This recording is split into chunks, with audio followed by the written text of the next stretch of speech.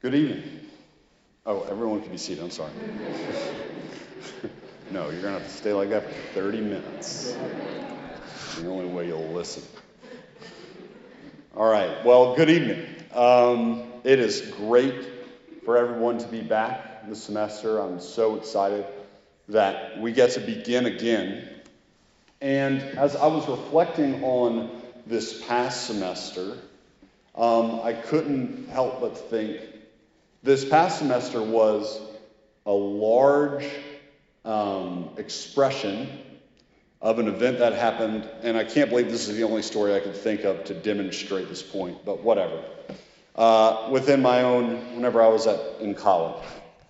So at my second year at LSU, I had two roommates who were state champion wrestlers, one a two-time state champion wrestler at Jesuit, a third honorary roommate, a man who would just sleep at the house for 4 nights a week and on the couch, and he was also a state champion wrestler.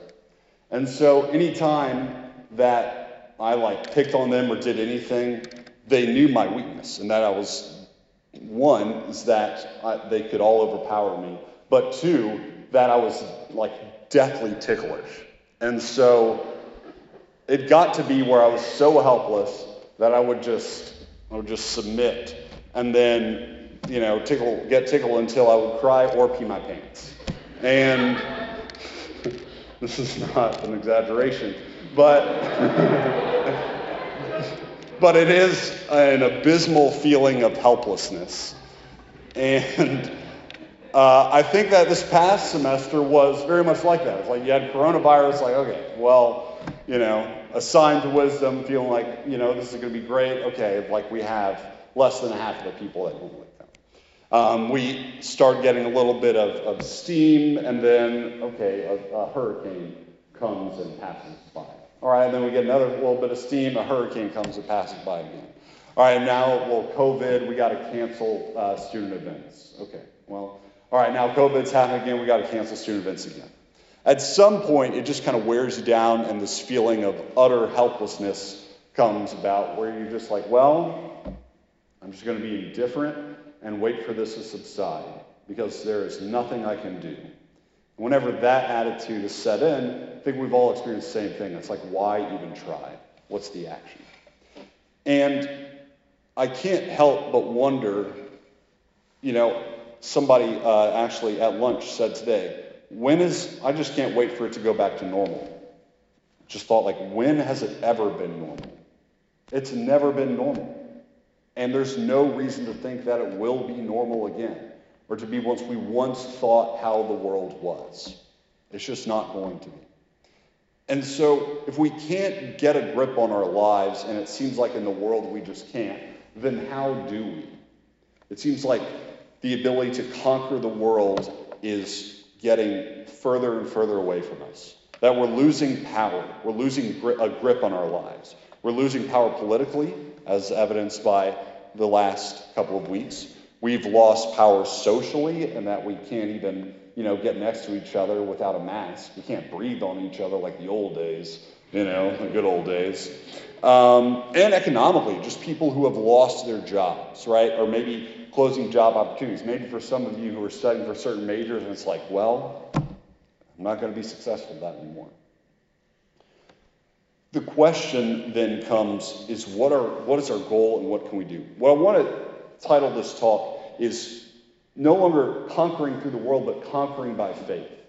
We heard in a daily reading last week, I believe it was last Thursday, from the first letter of St. John. Everyone who believes that Jesus is the Christ is a child of God. And everyone who loves the parent loves the child. By this we know that we love the children of God, when we love God and obey his commandments. For this is the love of God, that we keep his commandments. And his commandments are not burdensome. For whatever is born of God overcomes the world. And this is the victory that overcomes the world, our faith. Who is it that overcomes the world? But he who believes that Jesus is the Son of God. It's very profound, but it's very simple. Who overcomes the world? He who believes that Jesus is the Son of God. That we conquer the world, as St. John says, by our faith. And it's simple because, it's profound, it's simple because we know that Jesus Christ has conquered the world. And that if we believe that he's conquered the world, then we do it with him. But that remains an empty platitude. It doesn't really mean anything unless we kind of break down what I think that action of faith looks like. Conquering the world through faith. Getting a grip back on our life. Especially whenever things are so unpredictable. And so what I want to provide is just 3 steps. And so you remember it. We're gonna rip it. We're gonna rip it. Repentance, intentionality, and plan. Repentance, intentionality, and plan. We're gonna rip it. That's gonna be a bad dad joke for all semester. And so I just want to break this down first with repentance. Repentance. And not repentance in the sense of sorrow for sin, although that's going to be part of it. But repentance, as the word means literally in the Greek scriptures, metanoia, which means to turn or to change one's mind. To change one's mind. We heard last Sunday in the Epiphany, and if you were at the 6 p.m. Mass, you heard me speak about this a little bit, but about the changing of the mind of the Magi. And how these Magi go and they follow this star and go to King Herod. Well, once they arrive at King Herod, this is what happens. Then Herod summoned the wise men secretly and ascertained from them what time the star had appeared. And he sent them to Bethlehem, saying, "Go and search diligently for the child. And when you have found him, bring me word, that I too may come and worship him." When they had heard that the king went their way, and lo, the star which they had seen in the east went before them, till it came to rest over the place where the child was. When they saw the star, they rejoiced exceedingly with great joy. And going into the house, they saw the child with Mary his mother, and they fell down and worshipped him. Then, opening their treasures, they offered him gifts, gold, frankincense, and myrrh. And being warned in a dream not to return to Herod, they departed to their own country by another way. Now, these are 3 kings, right? 3 magi. And so when they see Herod, what do they probably think? This man is a king. This man has earthly power, probably more earthly power than we do. We can negotiate with this man. If we come back and tell Herod where this man Jesus is, then we'll have some bargaining chips, perhaps. We'll get in. And so they're thinking probably in terms of worldly power. But whenever they come and are confronted with Jesus, with the child Jesus, then they cannot help but fall down and worship. And that night, in a dream, God is working on them to where their hearts are strengthened and their minds are changed. So that whenever they return, they do not go back to Herod. They go back to their own home. They go back to their home and they probably speak of Jesus being king. But it's interesting because there's nothing that's really radical. There's nothing that's really like piercing. You don't hear about how these magi need to shame themselves or anything like that. But what happens is that they change their mind. They change their whole way of thinking. And it changes the road in which they take. We can very easily look at our college career and say, this is not what I wanted. Like, I wanted to be in a booming sorority or in a booming fraternity. I want to meet all these people. I want to gather all these experiences. I wanted to soak up the pleasure like a sponge so that I can reflect back on my college days and say, those were the good old days. But perhaps that's not what God wants. Perhaps God doesn't just want us to have a multitude of different experiences. Perhaps God closed that door. He closed that road to earthly power and having a grip on our lives in that way.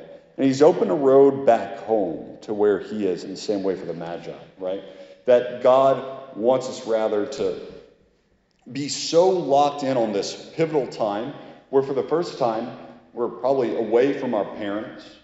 We are free to have this community. I mean, like it's so hard, just in general, just so hard to meet new people after college. To where now I can have a real experience of the church so that I can actually grow in holiness now, where it's going to be almost impossible to start that journey alone out of college. College is such a fertile ground to be able to experience the church and to experience Jesus Christ. So that we're not limited to just saying, oh, those were the good old days, and now I'm stuck just working 9 to 5, like doing what I can. But if we're experiencing the church now, then we'll be able to experience the church in eternity as well. But a couple of things about this repentance as well. Not only changing one's mind, but that the mind cannot be changed unless the heart is strengthened. We cannot change our mind to value the things of God unless our hearts are strengthened. It's only after they worship the child Jesus that they're able to change. And they worship him by opening up their treasures to them. That's what the Gospel of Matthew says. They open up their treasures to Jesus. And what are their treasures? Gold, which befits a king. Frankincense, which befits a priest.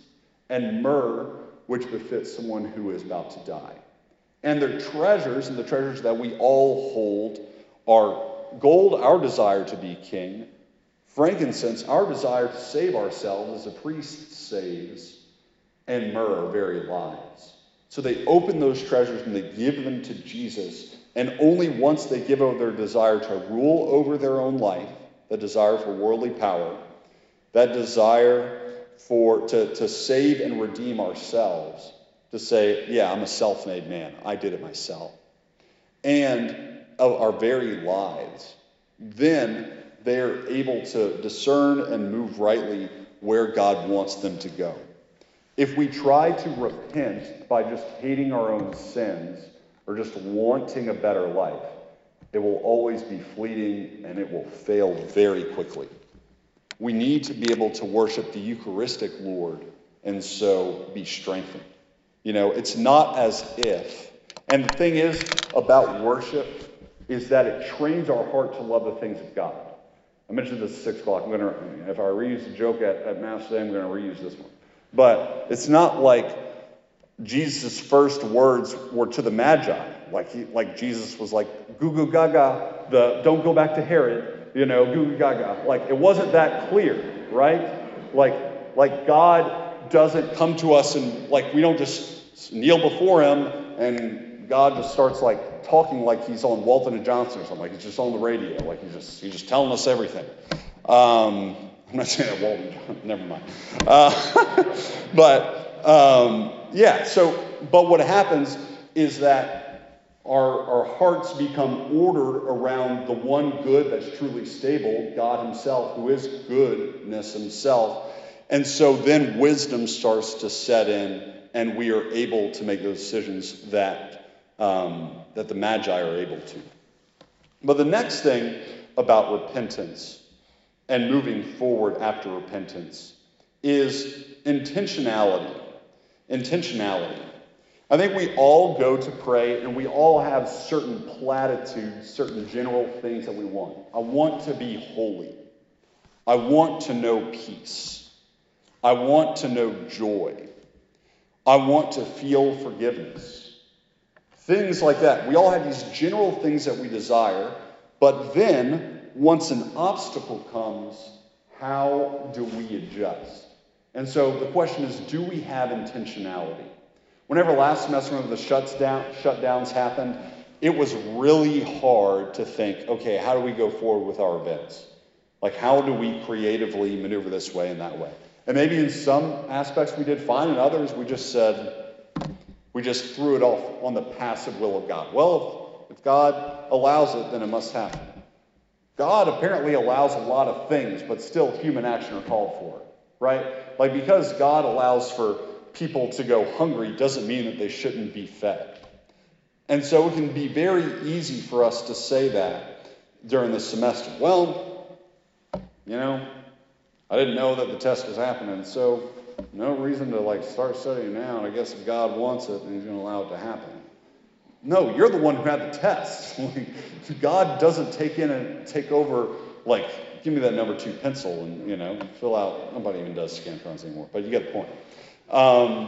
But intentionality is very important. And I want to give an example of what I'm talking about and how to adjust. In World War II, D-Day, whenever the beach was stormed at Normandy, Eisenhower sent all these troops to go. And after, the Normandy was stormed, it was one of the most violent battles. Then, what occurred was one of the most intimidating things that you could experience if you were fighting the German army. And that was called the Blitzkrieg. The Blitzkrieg was the token German tactic to overcome these countries. I mean, this is how France and Poland was overcome, is that the Germans would launch a blitzkrieg. And the idea is that if you're already weak, then it makes you just collapse because of how intimidating it is. They would take these tanks, these German panzers, and they would stack them on each other. And they go through, and you just see these columns of tanks over and over and over again. And so what France and Poland do is that they just capitulate. They're like, we're not fighting this. This is overwhelming. They would just intimidate them to surrender. And so whenever the American troops see this blitzkrieg coming, Eisenhower says, this is what we'll do. We'll make their strength their weakness. They go on the side of the blitzkrieg and behind it, so that once they reach the beachhead, they have nowhere to go, and now the Americans are attacking them from the side and from behind the blitzkrieg. And so now, not only have they not died, but they've taken out so many of a large portion of the German soldiers because they were just so aggressive.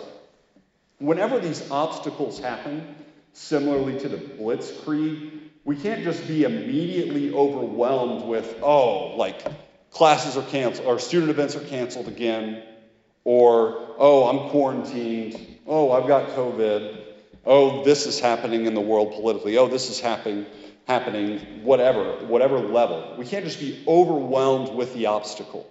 That's exactly what the devil wants. But we know that the cross, seemingly an obstacle, is a stumbling block for the Gentiles, and folly for the Gentiles, stumbling block to the Jews, scandal to the Jews. That the cross is a seeming obstacle, but it's the means of our salvation. That whenever the different obstacles come, like Eisenhower, taking those obstacles, observing them from different angles. How can this obstacle not become an intimidating demise for me? But how can it be an opportunity for growth in faith? If we're quarantined, saying, okay, I've always wanted to do a silent retreat. How can I make this opportunity into that? Or there's a lot of people that I haven't kept up in touch with. How can I call those people? Being able to adjust, not looking directly at the obstacle, letting it intimidate us, and not throwing our hands in the air saying that we're helpless, but being creative and not being a victim of circumstance. These obstacles will always come. There's never been a normal, so don't be a victim of circumstance. We need to quit trying to conquer the world by power and start trying to conquer the world through faith. And then the third and last point, and this is planning. Planning. So there's this beautiful parable that I don't think gets talked about enough in the Gospel of Luke. And here it is. Now great multitudes accompanied Jesus, and he turned and said to them, if anyone comes to me and does not hate his own father and mother, and wife and children, and brothers and sisters, yes, and even his own life, he cannot be my disciple. Whoever does not bear his own cross and come after me cannot be my disciple. For which of you, desiring to build a tower, does not first sit down and count the cost, whether he has enough to complete it? However, whenever he has laid a foundation and is not able to finish, all who see it begin to mock him, saying, "This man began to build and was not able to finish." Or what king, going to encounter another king in war, will not sit down first and take counsel whether he is able with 10,000 to meet him, who comes again with 20,000? And if not, while the other is yet a great way off, he sends an embassy and asks terms of peace. So therefore, whoever of you does not renounce all that he has cannot be my disciple. A lot of times when we hear this parable, we hear like the very first thing, like, oh, whoever does not hate father or mother, brother or sister cannot be my disciple. And a lot of priests or deacons get caught up in just kind of apologizing for Jesus, saying, oh, that's not what he meant, and like never go deeper into the parable. And so clearly, let's just say what Jesus is talking about is attachments that, though they may be good, can nevertheless be obstacles. That the obstacles don't just have to be adversities, but the obstacles as well can be attachments. And so what Jesus goes on to say is that we need to count the cost and how foolish it would be for a man to start building a tower and only lays a foundation. Building a tower and only lays the foundation. Again, so often we come to worship and we have all these great platitudes. Lord, I desire joy. I desire peace. I desire the sense of forgiveness. I desire order. The foundation for the tower has been laid. We know what we want. Like saying, look, I know what I need to do, but we never do it.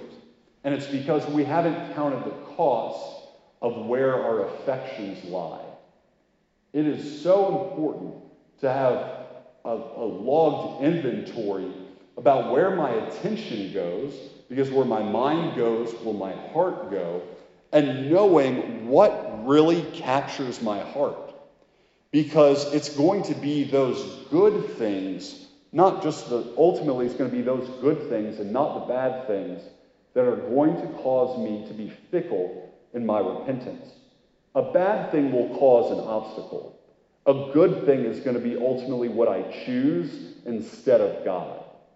And so if I know the good things I'm attached to, whether it be social media, whether it be endless hours of TV, whether it be video games, whether it be just partying, partying inordinately, whether it be just busyness or worldly success or anything like that. If I'm aware of what my heart loves that's good and able to renounce that for Jesus, take an inventory, count the cost, then I am able to make a plan for real conversion.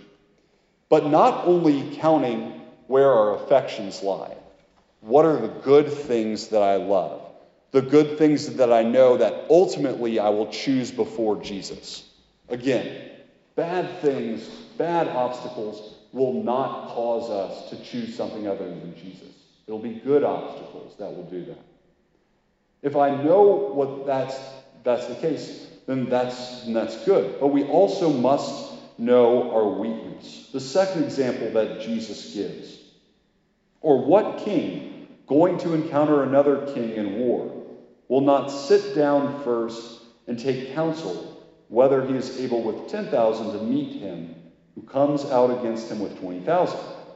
And if not, while the other is yet a great way off, he sends an embassy and asks terms of peace. So this is a king who's trying to send out 10,000 people to 10,000 people to war. You have 20,000 people that he's going to fight. Will this king, realizing his weakness, ask for peace?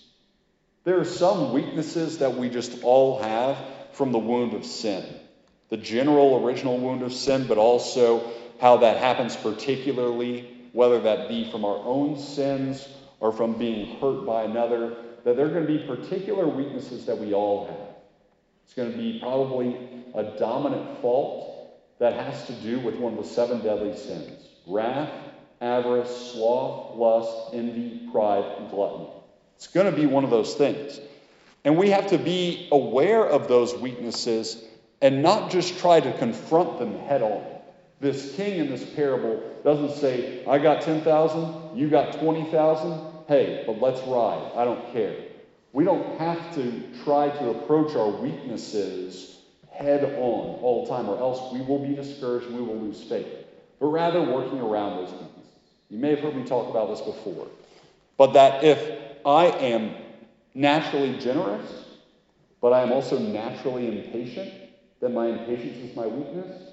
What I can do is use my strength, my generosity, to be generous with my time. If I'm naturally a prideful person, and because of that, I just don't like seeing others praised, but I'm also naturally a generous person, then I can be generous in my praise for others, so I can be more tolerant when I hear other people praise them. We need to be able to be aware of our weaknesses.